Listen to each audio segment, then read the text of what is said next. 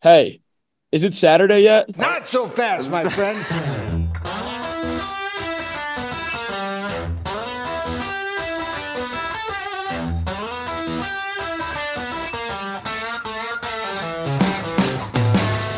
A podcast presented by Student Union Sports.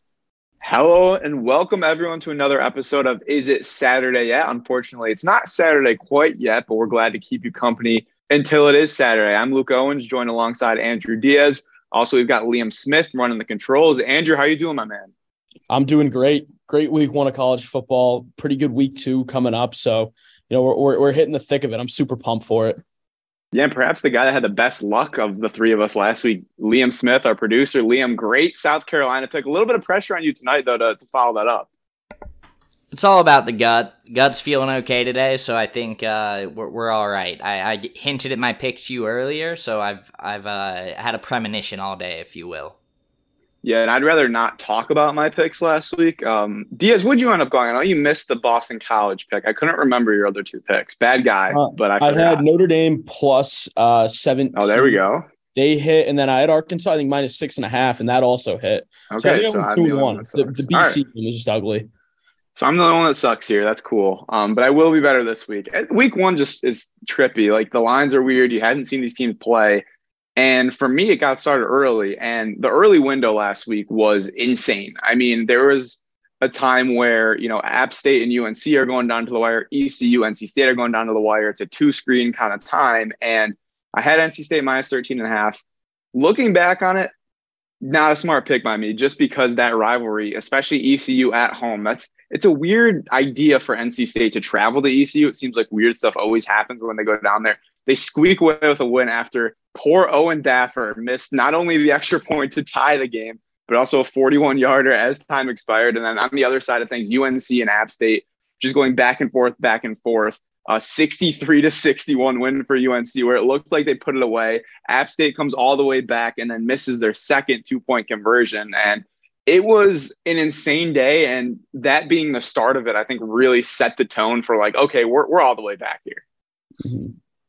Yeah, it was just wild, especially you didn't really expect a lot of fireworks coming out. Like you said, that early slot of games, especially, I think UNC is a team that's super hyped up every year, especially going back to when they had Sam Howell. Now they got Drake May, who I think Drake May is better than Sam Howell and might be the legit guy there. But every year UNC always feels like they've got some type of fool's gold hype around them.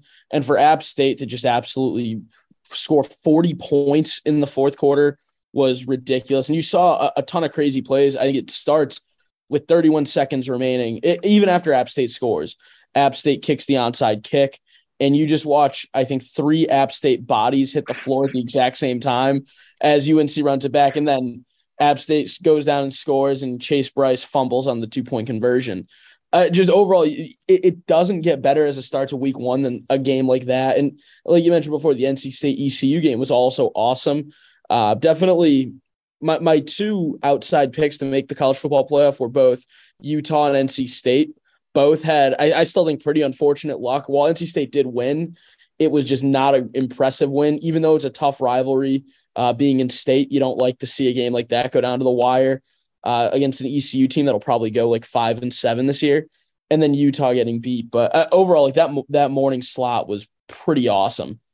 Yeah, it almost felt like, the Oregon-Georgia game was starting, but I was like, I'm not moving that to my TV, and I didn't even need to. That game sucked. Like, that was the game. I was like, okay, 3:30, we'll kind of get a little appetizer. I figured Georgia would win handily. I didn't think it'd be that handily, so having that in the morning was super nice. And the one thing I will say about NC State, yes, they were one of my dark horses too. We kind of were in agreement about Utah and NC State.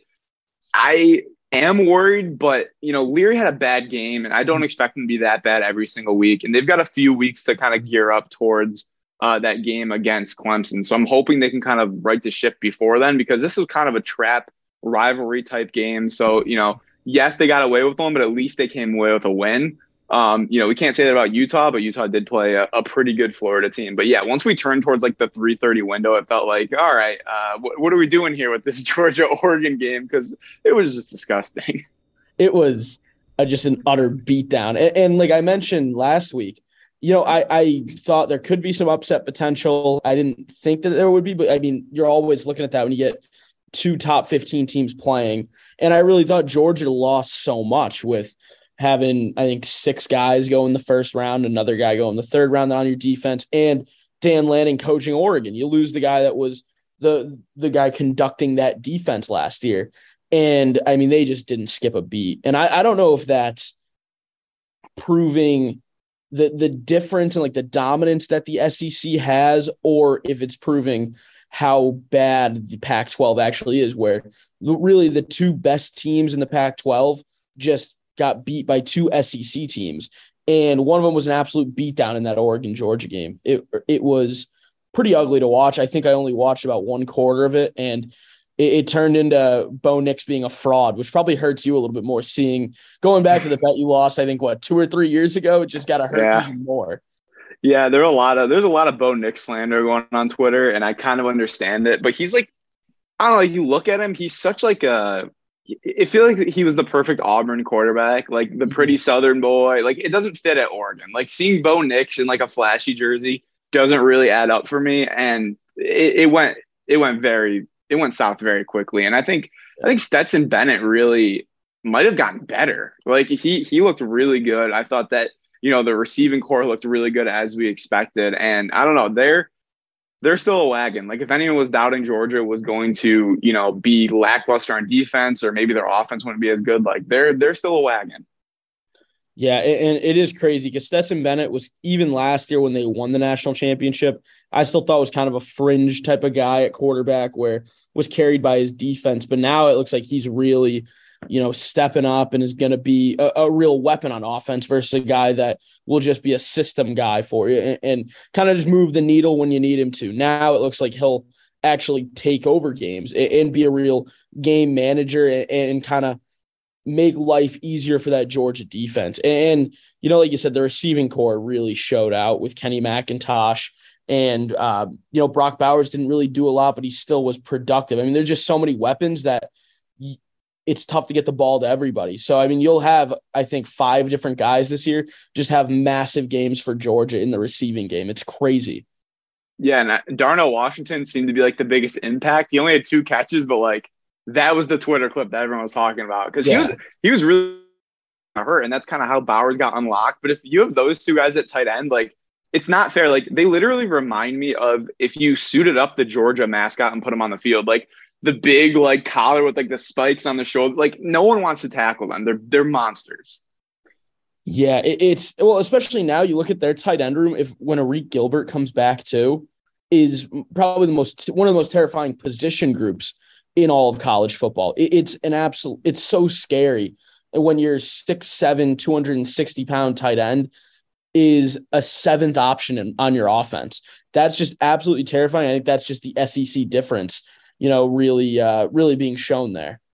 Yeah, and in the nightcap, I thought Notre Dame looked really good. I mean, yes, they end up losing the game 21-10, but they led 10-7 at halftime. I thought they played Ohio State's offense, I think, as well as we're going to see a team play them, at least in the regular season. Maybe Georgia's defense can give them a good run, or maybe Alabama, who knows? But in terms of the regular season, I don't think we're going to see another team hold Ohio State to 21 points. And the offense, it kind of felt to me all game like it was like, okay, I just don't think Notre Dame's going to be able to score, and they weren't really able to. But I thought the way that Notre Dame prepared defensively is, you want to say a blueprint game, but I just don't know if anyone else has the talent that Notre Dame's defense has to replicate it. And that impressed me a lot. Like, I honestly thought Ohio State was going to blow them out. And the fact that Notre Dame even hung around, I know it's, there's no moral victories, but the fact they were able to hang around in week 1 when you don't really know what you're going to have, I thought was really impressive. Yeah, I completely agree. The only team I'd say that could maybe keep them in check like that would be Michigan. But I think with them playing them so late in the season, I think you're going to see guys like Stroud, Henderson, and Smith and Jigba really catch their stride and just be at their absolute peak best.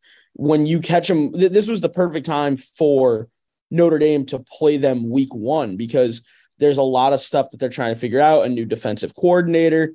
Overall, in that first half, they looked good. I mean, they looked super stout. And then their defense still played really well in the second half. Offense just sputtered because Ohio State made enough changes defensively to shut down both the pass game and the run game that Tyler Buckner was getting in the first half that kind of kept drives alive for them. So, yeah, I'm not, as a Notre Dame fan, I'm not disappointed. I was pretty happy with, I shouldn't say happy with the outcome, but more pleased and I should say proud, because I think a lot of people thought this game was going to be a big blowout, especially with that 17-point spread. It just worked out in probably the best way possible other than a win. I thought Ohio State committing to run the ball that much, I was a little bit surprised. Like, they're a team that usually refuses to commit to the run. I think that's actually a good thing. I mean, they let Henderson get his touches. They let Williams get his touches, and Notre Dame did a good job, overall shutting them down. But I was expecting Ohio State to try to throw the ball like 50 times like they usually do, and they really didn't. So I don't know if that's a good sign for Ohio State or what. I mean, it doesn't help that, Smith and Jigba gets hurt, right out of the gate, and he's not really able to be a factor. But, I like Ohio State trying to run the ball a little bit. I think this was a game that both teams kind of come away being happy because, Ohio State, yeah, they would have liked to lay some points, but I mean, their defense looked better. I don't know if it's just because, Buckner is young and Notre Dame couldn't really get the run game going, but I thought overall Ohio State has to be pretty happy with the way their defense played too.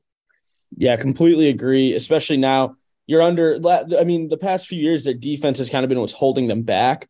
With Jim Knowles now stepping in as the defensive coordinator, you're seeing just a lot more of the coverage is shifting. It's a lot tougher for especially a young quarterback like Buckner to recognize stuff like that when the coverages are changing so much pre-snap. And I mean, Knowles really turned up the pressure in the second half, switched around the fronts too, which probably confused Buckner a little bit. And, that's what happens when you have a young, inexperienced quarterback trying to lead your team. And when it comes time to look at the college football playoff, no one's really going to remember that Ohio State only won this game by 11. It's just going to be another top 10 win under their belt, I think, when it comes down to it.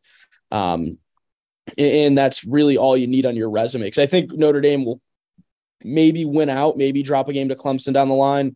But this is just a really impressive win for Ohio State on their resume when it comes time to pick teams for the playoff. Unfortunately, one of our teams that we both liked was not able to pick up a nice win for the resume. That's Utah. Yep. Sad ending for Utah. Cam Rising throwing the interception when it looked like, they could have taken the lead. They could have tied it, anything but throwing into essentially double coverage there, trying to force a throw. And I like Cam Rising, but he tried to do too much there. He did. And I thought Utah, if they could have just come away with a win in any facet, it would have been so impressive. Going to the swamp, Anthony Richardson was running the ball all over the place, had, the coolest highlight reel 2-point conversion of all time. And I'm just sad. I know Utah's got a lot of games ahead of them, and if USC is good, and I don't know if Oregon's going to be good, but if they can bounce back, they've got a chance for some wins. But this really felt like a big moment for them, and I'm just sad they kind of fell short. Yeah, this was a devastating week for the Pac-12. I almost think it's more devastating that USC beat Rice. That's almost just like worse than Utah losing to Florida. It's just pretty pathetic overall. But yeah, you kind of were right last week a little bit. They really relied Utah on Tavion Thomas, the big back. I mean, they gave him the ball 23, 24 times this game. He had 115 yards and a touchdown. So they really did establish that run game. And Rising, while Richardson looked like a stud running the ball, Rising still had over 90 yards rushing and kind of did the most that he could. I don't think this was a lack of Utah's effort. It was more of just Florida's just a better team that I guess I didn't see coming.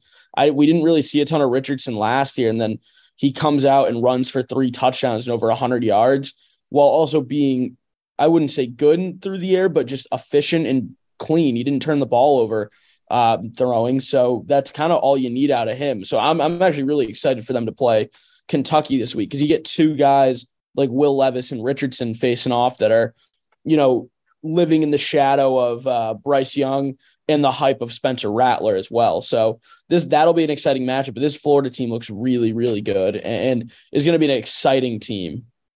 They are. And I wonder with this week against Kentucky, can they kind of defend what they just did? Can they go out and beat a really good Kentucky team and a really good quarterback in Levis? And, I was watching a little bit of Kentucky last week. Tavion Robinson looks like a stud.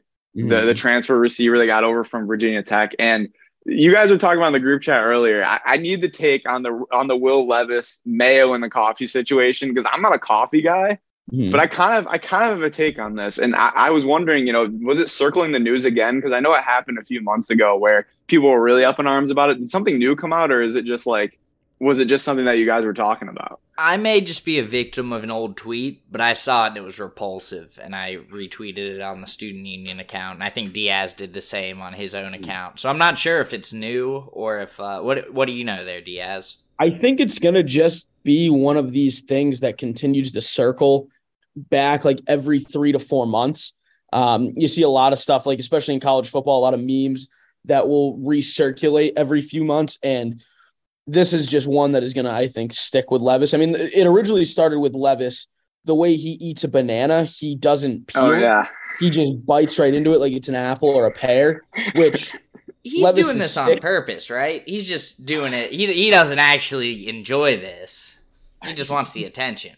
He's a sick individual if this is just like his daily routine. If he's doing this, like if that's his breakfast when he's running out of the house, black coffee with mayonnaise and a full banana, that's just absolutely repulsing. But I was more disgusted by not the mayo's weird. It's the amount of mayo that he put in the coffee that I found very bizarre. It was a lot, like 6 pumps of it, and it wasn't just like the normal where a little bit comes out. It's like the weird top where like a couple big drops of it come out, and he mixes it up. It didn't look like it was mixed very well either when he went to take a sip. So I think you wouldn't put chunky creamer or chunky almond milk in your coffee. I look at that as the same. If you're using that as a creamer, that's just pretty gross overall. It's concerning to say the least. I love mayo and I love coffee, but it's one of those combinations your brain never even thinks of. It doesn't even register the first time I saw it. So it's sick, and I'm disgusted by it. I just want to say that. I'm known to be someone that maybe tweets food opinions every once in a while that people get mad about. So I don't know if maybe he was going for that, but the amount of mayo, that's what gets me. I think like if it was like a spoonful of mayo, I don't think that's that out of bounds. Yes, it is. Mayo? Mayo and like coffee is out of bounds. No, it's like a creamer. It's like a creamer. It's just a different kind of creamer. Whatever floats your boat. It's certain stuff you see on the internet. Like one that I've tried that wasn't bad was like peanut butter and pickles. This is when I look at that. I have no desire down the line to attempt to try, even at my most bored or intrigued. This is stay away from me type of behavior. It's again concerning behavior. It's really gross. This is kind of an old thing and not as gross. It's a callback to King of Queens, but a mayo dog. A hot dog with mayonnaise on it. Oof. I'm all about that. Yeah, that's not bad. I don't know. I know I just waged war on mayo and coffee, but mayo on a dog, not bad. Little bacon, little cheese, it's delicious. Mayo's great, but the thought of mayo sometimes is gross. Like if you just think about what mayo is, it's like, all right. But like it's a staple. I need it on a sandwich. I'm not gonna knock mayo. I'm not gonna knock anyone, honestly. I'm cool with Will Levis doing that, honestly. I think I don't know. I feel like don't knock until you try it. I don't know if I'd be cool with it. It's weird. It's really weird. All right, we don't trust the decision making. It's fine. You should try it this week. See, the only issue is I'm not a coffee guy.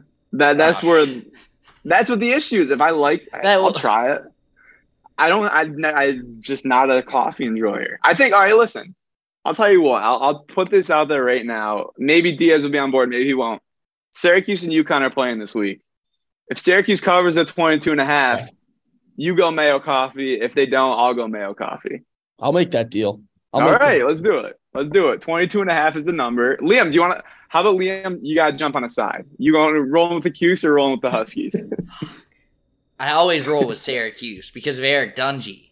He doesn't even exist anymore. I just saw him win a lot of games with no arms. So we're going to go Eric Dungy. And yeah, I guess, Luke, we're probably going to be drinking Mayo.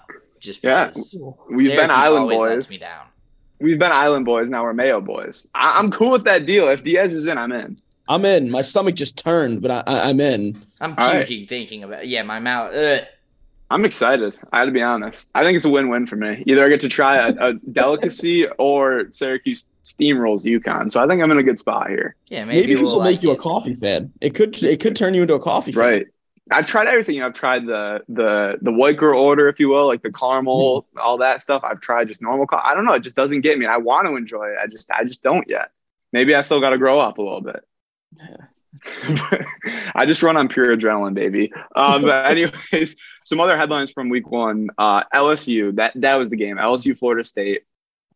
I had the over 48.5. It was like if you go to the doctor's office and you have like a really serious disease. I'm not gonna throw disease out there because I don't want this to be made in jest. But you've got a deadly disease, and the doctor says, you know what?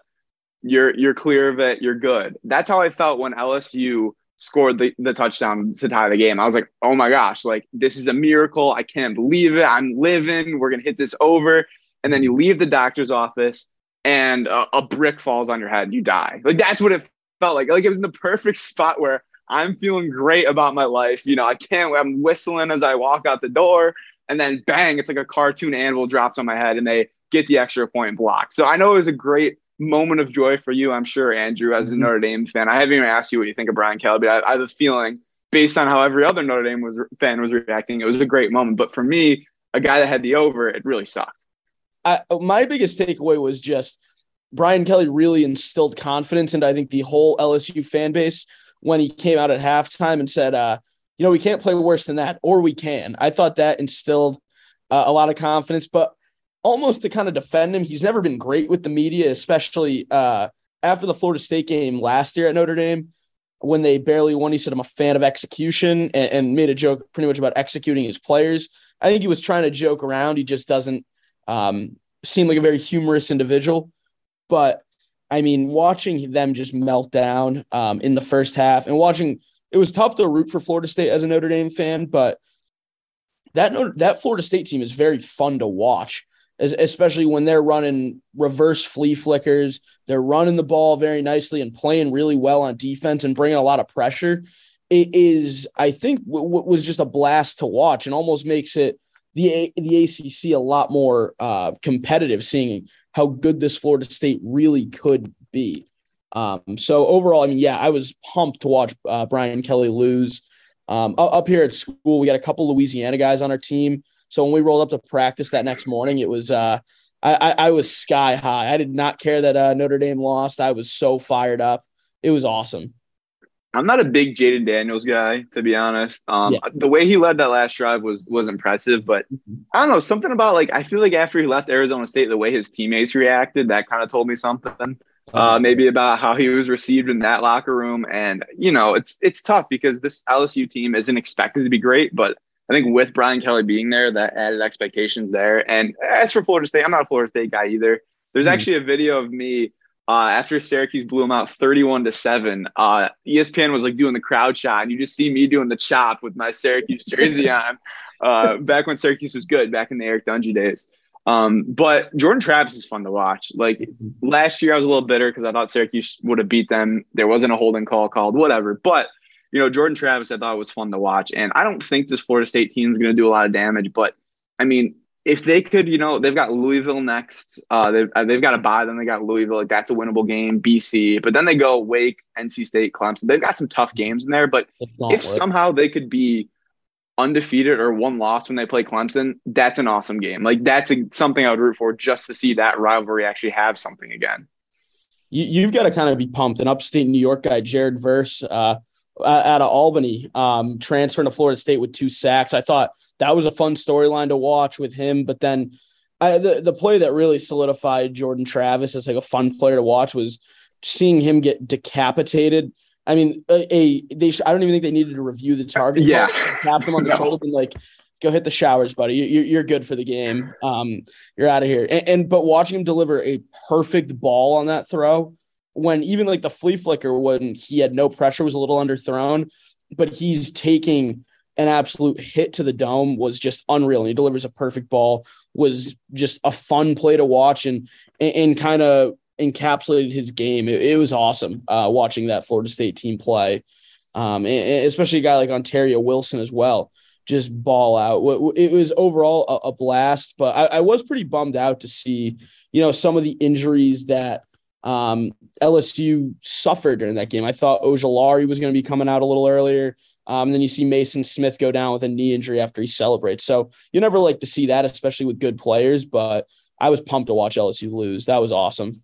When Travis got hit, I literally tweeted, I was like, how did he just like get up and like celebrate? I was like, does he know where he is? Like he got that was the easiest roughing, targeting call of all time. He got smoked. That's why the rule was put in place for hits where A, guys leave their feet, and B, they lead with the crown of their helmet. It wasn't even like he attempted to put his head up when he made the hit. It was the clear top of his helmet right to the jaw of Jordan Travis, and he just absolutely ate that. It was pretty crazy. Yeah, some other notes I had. So I like to do this. Like I used to do my top 25 rankings last year. Maybe I'll get them going this year. I like to write like little tidbits on like things that I see. And this is my other notes. I said Georgia still rules. Bama rules. Cincy is feisty. I thought Cincy put up a lot better fight than I thought. I was expecting Arkansas to really roll. I go to Twitter and I see people, this just proves Cincinnati didn't belong. They lost so much talent on both sides of the ball, and they hung around with a really good Arkansas team. I was impressed with them. I said Houston UTSA Classic. That game was awesome. The flip 2-point conversion. The 2-point conversion rule kind of sucks, but for a moment like that, it was cool. And then, of course, I had to end with this, and I know you want to talk about this as well. I said, what in the world is Iowa's offense? What a game in Iowa with the 7-3 win, not by a touchdown, but with a field goal and 2 safeties. That's Iowa football, baby. Again, like I said about Will Levis, it's concerning to say the least. It's not good. This is a true game. If you're an absolute sicko that loves college football, that you kind of like to watch. I turned it on for I think a quarter, and it was pretty brutal to see. But and this will go with one of my picks later, revolving Iowa. But I mean, this doesn't instill confidence at all in the Hawkeye fan base. I think especially when you see teams in the Big Ten looking good, like Ohio State, Michigan State. Like you see a lot of teams that I thought Iowa would be up there with good wins against teams, whether they're good or not. And then you see your team go out there and barely beat FCS South Dakota State. So overall, I mean, seeing 4 points being scored in the final 2 quarters is just disgusting. It's wild, but it really kind of personifies Big Ten football and Iowa to a T, where they'll just win games so close, but still be, I guess, somewhat dominant if they play a decent team. That's usually how it is in years past. Yeah, and week 1 I thought was awesome overall, but looking to week 2, it's kind of like not like a hangover, but there aren't as many great games across the board. I mean, we know college football, there's going to be instant classics out of games we won't expect. But, I mean, looking at the big games this week, I think Baylor BYU is at the top of my list. I was very wrong about BYU. I thought they would struggle on the road. That game was over in the first 5 minutes. I think Liam hopped on USF with me. I'd like to apologize for that. BYU's still a wagon.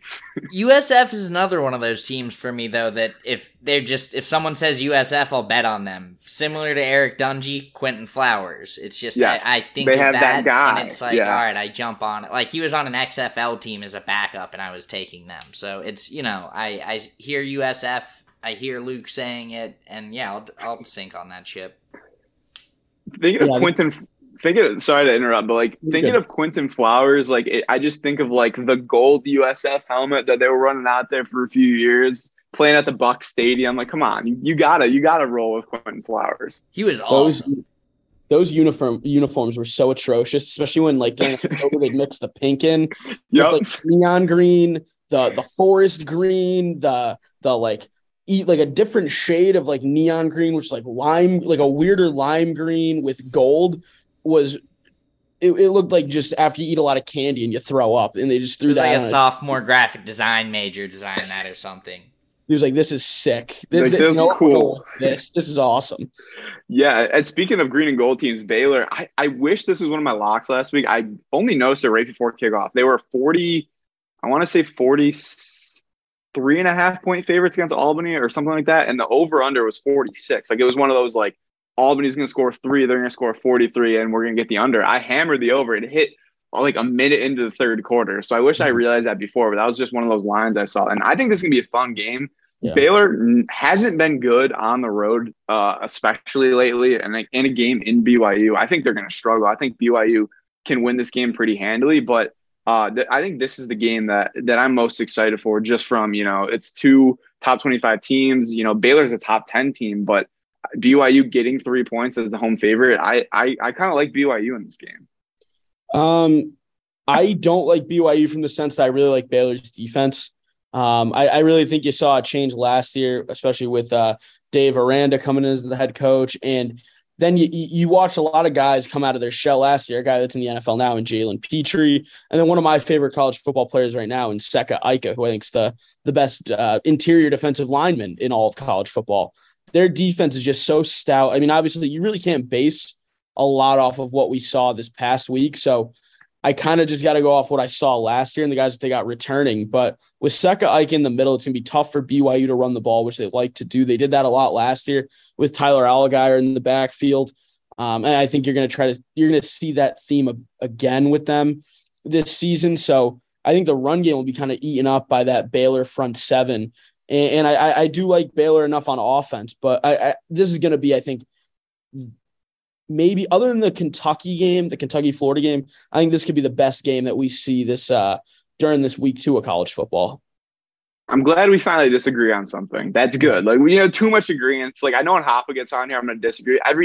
He sent me his picks this week, and I'm literally on the opposite of everyone. So, like, it's good that we're having some disagreements here. And it's just something about BYU, 10-15 kick. I'm addicted to it. I can't get off of it. It's like, I said last week I hated betting against them because I love them as a 10-15 team.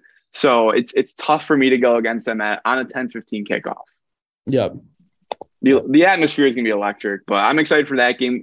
Kentucky, Florida. I think Tennessee Pitt has a chance to be a really good game because last year was an instant classic, and Pitt survives against West Virginia. I think that's a game that they're just happy to win, a rivalry game like that. And I think a lot of people are kind of sleeping on Pitt this week, like 6.5-point dogs. I know Tennessee's offense is awesome, but I'm still not going to trust Tennessee's defense until I see them make a stop against a Power 5 team. So I think that's a really fun game too.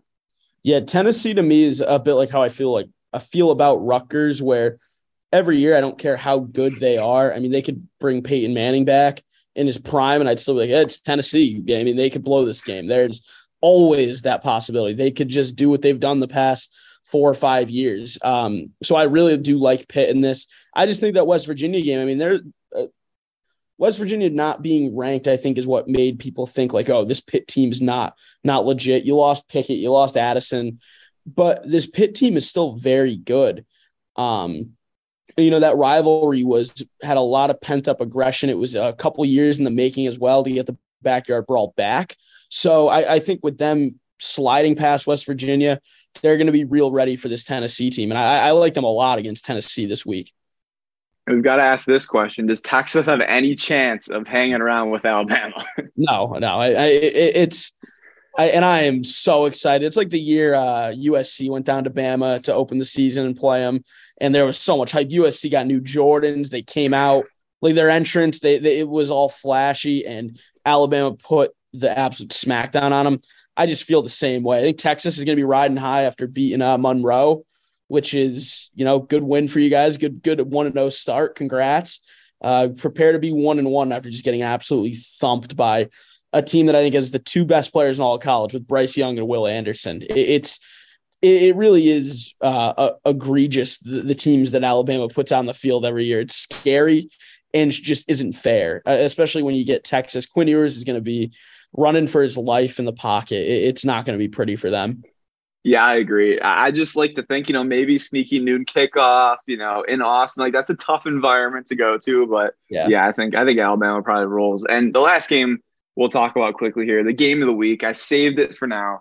Syracuse and UConn, of course, is what I'm talking about. Prime time, CBS Sports Network.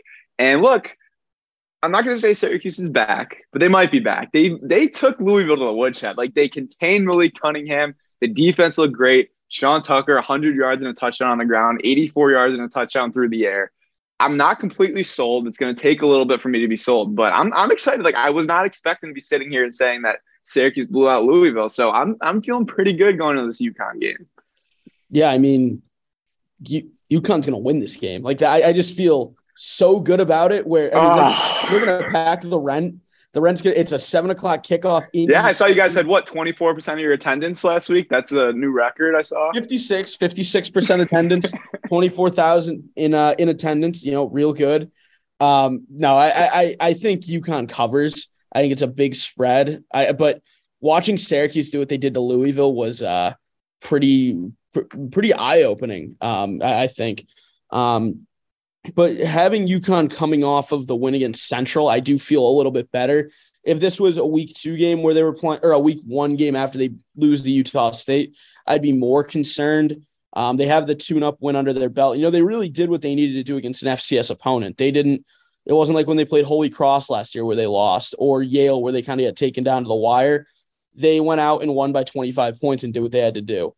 I'm concerned a bit about Zion Turner at quarterback just because he needs to just play more clean. He had, I believe, a fumble and an interception. But the run game for UConn looks just so good right now. Nate Carter, 2 games, over 120 yards in both of them, is really the engine that drives that UConn offense. And the D-line got after it. Changed up a lot of their fronts and threw a lot more stunts at CCSU and had 3 sacks, 5 TFLs. It's all coming together right now, and it's going to be a big storm. It's going to be the biggest win in UConn history in the past 8 years, I think, at the Rent. It's going to be crazy. It'd only be their 7th win in the last 8 years. So, I mean, it would be pretty – there's not a lot to go up against. Relax. We'll calm it down. No, we don't need to get trust me. I'm not getting cocky because this is such a game that Syracuse would just lose. Like, oh, yeah, Syracuse – like, everyone's like, oh, Syracuse is back. I don't know if it's been going on in UConn, but, working at ESPN Syracuse, like, being kind of within the media scrum and things like that, like you hear, like everyone keeps asking the players and like the coaches, like, what is it? Like, is this still a rivalry? I was like, I don't know. I mean, it was never really a rivalry, like in the football side of things. Like, I don't really see it as a rivalry. I just see it as like, it's cool that they're playing for sure, but like, this isn't Syracuse UConn basketball. Like, I don't know why they're trying to kind of push that. And I know, Maura was saying, like, I don't care about rivalries either. So I feel like everyone's been asking, but, like, let's not force a rivalry that's not there. Well, 2 things. Like you said, I mean, UConn-Syracuse basketball hasn't been a rivalry since UConn left the Big East. No, they don't play anymore. It sucks. But that's the one thing I don't like about Maura. I wish he forced more rivalries. I really was a fan of the civil conflict with Bob Diaco. That was probably one of my favorite games of the year. I don't know where the is. My life mission is to find where the civil conflict trophy is. It's probably somewhere down in South Florida. So I have to find that. But, I do like that about Moore, that he's not going to be forcing stuff like this. Diaco was so rah-rah. Like, we're starting the rivalry. UCF had no clue. They're like, I guess we're doing this rivalry. Maybe. I'm not sure what this is. But I'm excited for the game. I mean, if UConn keeps it close and kind of just – I think right now what they're doing is – proper first step in rebuilding the program and instilling confidence in the fan base. You lose by 11 to the Mountain West champs last year. You win by 20 against a team that you should win by 20 against. And now this is going to be a real test against the Syracuse team that looks tough, looks good on the ground. And if you hang with them between like a 10, 15-point game and really just play tough and don't give up in the fourth quarter, that's really all the fan base needs right now. It's red meat for them. So as long as they do that, I'm going to be pretty thrilled about it. Yeah, we'll call it the Mayo Bowl in the student U realm. I was about to say, oh, sorry about that, Diaz. But I was going to say the Mayo Bowl could reignite this rivalry and all. Yeah, we need a trophy. We need a trophy, or at least what a trophy would look like. A little coffee cup, the Mayo going into it. It could be nice. It could be nice. Yeah, the bronze coffee cup with like a little hand over the top, pouring the mayo in. Could be a nice little touch. Yeah, Liam, get our team on that. I'll text you guys right now. But we're wrapping up this episode. We've got to get to our picks. And our guy Liam, 1-0 with his producer picks. Great pick, South Carolina. And I think you nailed it. The vibe in South Carolina when the lights were going and the music was bumping, it was awesome. They cover easily against Georgia State. I'll say easily. We started slower than I wanted to. I said that we'd have it covered by the end of the first half. That was not the case. But things, went our way towards the end. It wasn't the prettiest win. I think Arkansas will be the real test this weekend. But not going with South Carolina this week. Again, firing from the hip, going with my gut. I like Army. I liked them last weekend, and they lost by, I want to say, 10 to Coastal. In my head, I was just thinking a bunch of cadets coming in to face Diaz. Correct me if I'm wrong on that. They're cadets, right? A bunch of cadets. A bunch of cadets coming in to face some guys that have been doing their preseason in Myrtle Beach. I thought that was easy. They've got a big defensive line over there at Coastal Carolina. I was looking at the stats not the stats, but I was looking at their roster. They've got a couple guys over 6'4", pushing 270 on that D line. And that's, Army football just can't work against that. So I did a little research. They got UTSA this weekend. Tallest guy on the line, 6'2", that starts. That could be me overlooking someone, but I think that's pretty accurate. They look like they have a much smaller defensive line. And I like Army to get back to basics. I always like Army because you always know what to expect with them. So I like them to run it down the throat. They're at plus 2.5 right now. I may sprinkle a little on money line too, but that 2.5 works. They threw for 2 touchdowns last week, which I think was more out of desperation than anything, because you never see Army throwing like that, but they had to get creative there. But I like them to just get back to basics this week. So Army plus 2.5, that's the producer pick. Last week was not a good week for the armed forces. As Navy loses to Delaware, that was just... I was going to ask, Liam, did you get your Navy bet in? You were trying to get it in. They ended up losing outright to Delaware. No, I was talking about it. I was gauging it, and then I just didn't take it, and I looked at it later and was like, thank God. I didn't even look at it later. I looked at it at the end of, the second quarter. Yeah, brutal. But, yeah, not a good week for this. I like that Army pick, though. I think UTSA, a little hangover after a tough loss against Houston. I like that. They got to go to West Point. Come on now. Noon kickoff. I like that. But time for me and Diaz. Diaz 2-1 last week. Don't want to talk about myself last week, but I don't think I want to. I didn't win a single game I put on here. I know that for a fact. So I've got to bounce back. And I'm going to start it off with a game that I talked about earlier. I like Pitt plus 6.5 against Tennessee. I think last week was a big trap game for Pitt, and West Virginia barely covered. I had them at 7.5, but I think Pitt, at home, weird game. Tennessee's defense got to show me something, and I thought Slovis looked pretty good in that first week. So I think 6.5 is too many points. So I'm going to take Pitt to cover that number against Tennessee. I like that. I like that pick. So my first one, I'm going back to the Razorback Well, Woo Pig Suey. I like them -8 against South Carolina. I wouldn't have picked this if it was in South Carolina, especially with Sandstorm playing and the light show going off. But I like them at home. They played good against Cincinnati. I definitely think I was surprised by how good Cincinnati played, like you had mentioned. After losing their 4 best players from last year. But I feel pretty comfortable about this. I would like it to be more around 7 or 6.5. That would be nice, but I do like this 8-point spread here. So I'm going to go Arkansas -8. They look good against good competition. It's just going to be another good win on their resume, I think, for the season. All right, I like that. I'm gonna add that. I'm gonna play that this weekend. I love Arkansas, so I'm all over it. My second pick, I'm going to go with Miami Southern Miss over 54.5. Miami, 70 points last week. I know it was against Bethune-Cookman, the real ringers that get beat up in week 1 every single year.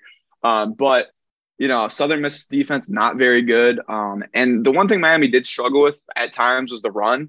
Frank Gore Jr., sometimes a running back, sometimes a quarterback, given the set.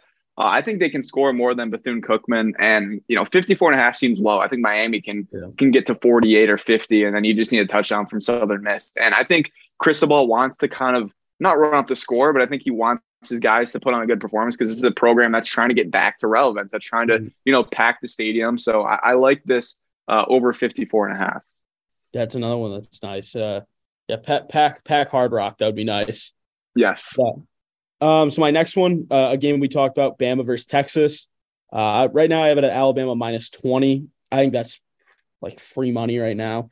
It's just, like I said, Alabama's just so good every year after year. And I think, again, like I mentioned, this is going to be a little bit like the USC game. I know that they're going to Texas right now, but it's still, I just think there's a lot of hype right now around Quinn Ewers and the whole Texas team. I just think Alabama's going to go in. They're so disciplined and have just such good players at every position that this minus 20 feels. I feel very confident about it. Yeah, I think Alabama's going to want to go just lay some wood. Like, there's no slow starts for Alabama. Like, Nick Saban's going to have them ready for this game. I think that atmosphere maybe even helps Alabama. And I don't know if you saw, they're not letting the Alabama band come. They try to stick them in like the 500 levels way up top. That adds some juice. You don't let them. You don't let the boys bring the band. The boys are not going to be happy. Yeah, that extra. That's the one team you don't want to sprinkle extra gasoline on the fire against. That's just not a smart move by UT right there. My last pick, kind of a gut pick and a guy that I love. I'm going to take Wake Forest minus 12.5. Sam Hartman's back. Mm-hmm. Great to see him back on the field. And, who knows if he's going to be the Sam Hartman that, we've come to know and I've come to love just from like, I don't know, Wake Forest has become like relevant and kind of fun to watch with Sam Hartman. And Vanderbilt, I just can't figure them out. Like, I thought that Hawaii would cover in week 1. And then last week I was sadly watching them against Elon because I needed to, win that game, and Vandy just could never pull away. So I really think Wake Forest is going to lay it on them. Give me Wake Forest minus 12.5. Sam Hartman's going to come back and ball out. Yeah, Wake Forest, they're a fun team. I saw them play last year. I went to the BC game in Boston when they played them, and Boston College last year was a good team. I mean, they had a first-round guard on their team in Zion Johnson, good center in Alec Lindstrom, and just an overall solid roster. And Wake Forest went out and just beat up on them, and they're bringing back a lot of guys this year, especially with Hartman coming back. I think he plays good enough in that game to get them over that. What was it, 12.5 hump? Yeah, 12.5. At Vandy, tough place to play, but I'll take the Demon Deacons. All right, my last pick, another game I kind of referenced back to. I like Iowa State plus 3.5 against Iowa. I mean, when you just look at the atrocity that Iowa put up against South Dakota State, I just really like against South Dakota State. I really like Iowa State. I mean, I think Matt Campbell's a great head coach. Turn that Iowa State program into a very serviceable one. I know you lose your best player in Breece Hall from last year, but they're still just a very good team. They're a sound team that flies under the radar until bowl season rolls around and you realize that they're 8-2 or 7-3, and just they've beaten a couple good teams. So I really like Iowa State, and I think that's a pretty small spread of them getting 3.5. I think they win this game against Iowa. I like that a lot too. I don't know if Iowa can be this bad forever, but I guess we'll find out. I like Iowa State in that game as well. That'll wrap things up here on this week's episode of Is It Saturday? Is It Saturday yet? I'd like to thank Andrew Diaz once again for hopping on, Liam Smith, of course, for being our trusty producer behind the scenes. And we'll be back next week to break down all the week 2 action, preview week 3, and I'm hoping to God that my bets hit. So we will see you guys next week. Not so fast, my friend.